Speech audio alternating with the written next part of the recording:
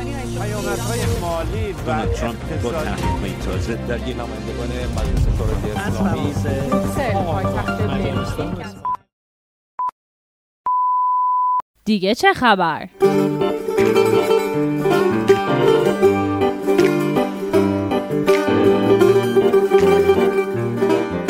امروز پنجشنبه 21 ژوئیه برابر با 30 تیر ماه 1401 است و شما صدای ما را از رادیو رنگین کمان میشنوید. طبق روال هر پنجشنبه با برنامه خبری همراه شما هستیم تا با هم مروری داشته باشیم بر اخبار رنگین کمانی از سراسر جهان. با هم سرخط خبرها را خواهیم شنید.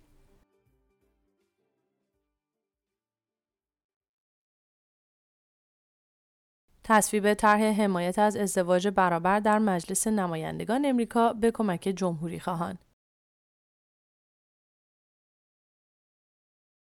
درخواست لغو کنفرانس تغییرات اقلیمی سازمان ملل در مصر به دلیل قوانین دگرباش‌ستیزانه.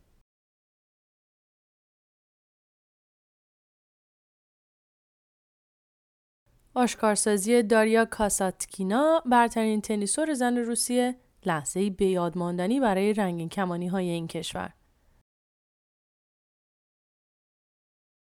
دادخواست قانونگذاری ازدواج برابر با 28,000 امضا به دست رئیس جمهور اوکراین خواهد رسید.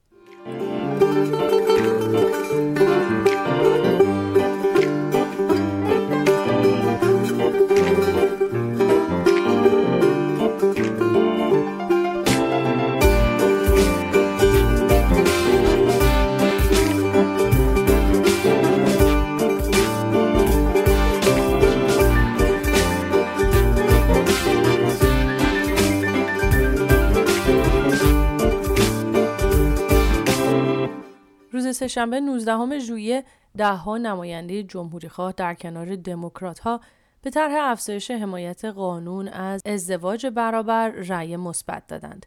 این طرح توسط دموکرات‌ها به دنبال واهمه از لغو حق ازدواج برابر توسط دیوان عالی امریکا به مجلس نمایندگان معرفی شد. دیوان عالی امریکا سال 2015 ازدواج برابر را در سراسر ایالات متحده امریکا قانونی اعلام کرد، اما به دنبال لغو حکم تاریخی رو در برابر وید مبنی بر قانونی بودن پایان خودخواسته بارداری، دموکرات‌ها این طرح را در هراس از لغو حکم ازدواج برابر ارائه کردند. با توجه به اکثریت جمهوری‌خواه نمایندگان در مجلس سنا، نمایندگان دموکرات امیدی به تصویب این طرح نداشتند، اما این طرح تا اینجا با 47 رأی مثبت از سوی نمایندگان جمهوری‌خواه با 267 رأی موافق در مقابل 157 رأی مخالف در مجلس نمایندگان به تصویب رسیده. سرنوشت این طرح در مجلس سنا که نمایندگان جمهوری‌خواه و دموکرات در آن به طور مساوی تقسیم شدند مشخص نیست.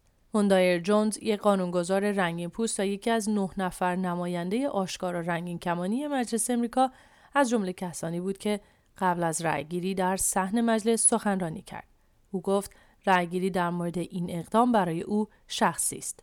جونز اضافه کرد: هرگز فراموش نمی‌کنم روز 24 ژوئن 2011 کجا بودم، روزی که قانونگذار ایالت نیویورک برابری ازدواج را تصویب کرد. با دوستانم در شهر نیویورک زندگی می‌کردم. هنوز آشکارسازی نکرده بودم و هنوز از اینکه کسی بویی از گرایش جنسیم ببرد هراس داشتم. بنابراین در اتاقم را بستم و در تنهایی اشک شوق ریختم. ایالت من، نیویورک، بالاخره تمام من را به رسمیت شناخته بود. با وجود تمام احساسات وحشتناک و در عین حال زیبایی که درون خودم نگه داشته بودم، امید این رو داشتم که روزی همه دنیا تغییر خواهد کرد.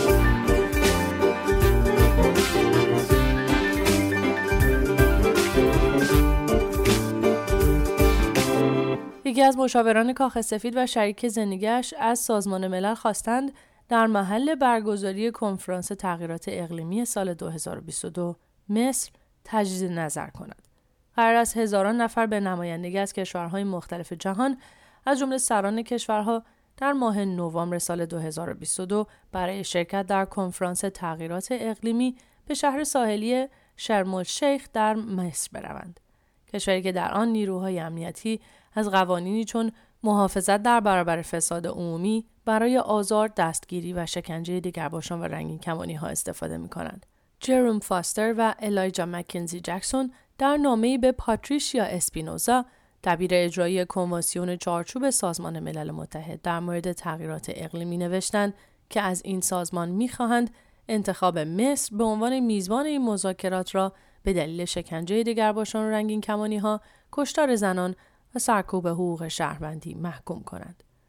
راشا یونس، محقق حقوق اقلیت‌های جنسی و جنسیتی در خاورمیانه و شمال افریقا، از سازمان دیدبان حقوق بشر گفت این غیر معمول نیست که نیروهای امنیتی افرادی را صرفاً بر اساس بیان جنسیتیشان از خیابان‌ها به بازداشتگاه بکشانند یا آنها را از طریق برنامه‌های دوستیابی یا رسانه‌های اجتماعی با تظاهر به دام بیاندازند. فرد دیگری که نامه اعتراض به محل برگزاری این کنفرانس امضا کرده، احمد اعلاست که به دلیل برافراشتن پرچم رنگین کمانی در یک کنسرت به مدت 3 ماه زندانی شد. سال 2017 7 نفر از جمله سارا حجازی به اتهام ترویج همجنسگرایی به دلیل برافراشتن پرچم رنگین کمانی در کنسرت گروه مشروع لیلا بازداشت شدند. سارا حجازی، کنشگر و محقق لزبیان، بعد از بازداشت و شکنجه شدن در مصر به کانادا پناه برد، اما به دلیل آسیب‌های روانی که دیده بود در سال 2020 جان خود را گرفت. کنوانسیون چارچوب سازمان ملل متحد در مورد تغییرات اقلیمی به درخواست تغییر مکان این کنفرانس هنوز پاسخی نداده.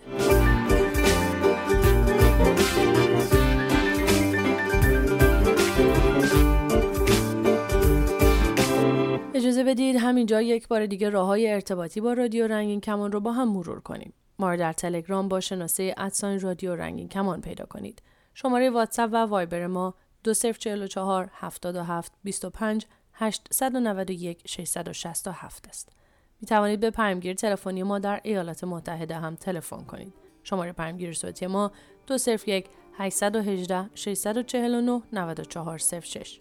از طریق اسکایپ با شناسه رادیو نقطه رنگین کمان با ما تماس بگیرید و یا صدای خودتون رو ضبط کنید و برای ما به آدرس رادیو رنگین کمان @gmail.com ایمیل کنید.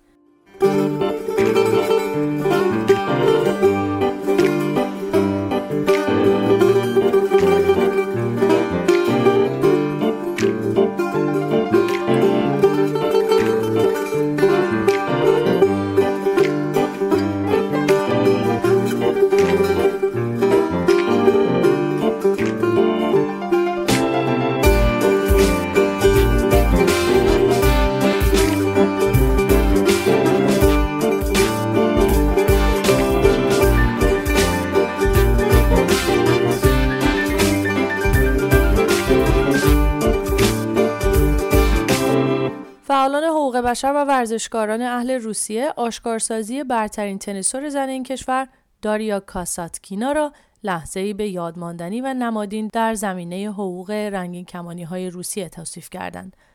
نادیا کارپووا اولین فوتبالیست زن تیم ملی روسیه که به عنوان یک رنگین کمانی آشکارسازی کرده گفت وقتی خبر آشکارسازی کاساتکینا را شنیدم از خوشحالی نمی‌توانستم خبر را باور کنم. مثل دیوانه‌ها در آپارتمانم بالا و پایین می‌پریدم. داریا کاساتکینا در مصاحبه با یک بلاگر اظهار داشت کاراپووا الهام بخش آشکارسازی او بوده. تنها چند ساعت قبل از مصاحبه کاساتکینا 6 نماینده دوما پارلمان روسیه لایحه جدیدی را ارائه کردند که صحبت عمومی در مورد روابط دگرباشان و رنگین کمانی‌ها را به هر شکلی و به نمایش گذاشتن هر گونه محتوای مربوط به رنگین کمانی‌ها در سینماها را ممنوع اعلام می‌کند. این لایحه پس از آن ارائه شد که ویاچسلاو ولودین رئیس پارلمان اوایل ماه جاری گفت از آنجایی که روسیه از سازمان دیدبان حقوق بشر شورای اروپا خارج شده، اکنون می‌تواند ترویج ارزش‌های غیر سنتی را ممنوع کند. ایگور کوچتکوف از شبکه اقلیت‌های جنسی و جنسیتی، یکی از گروه‌های برجسته روسیه در حمایت از حقوق دگرباشان و رنگین کمانی‌ها، آشکارسازی کاساتکینا را با توجه به این شرایط به یاد ماندنی توصیف کرد.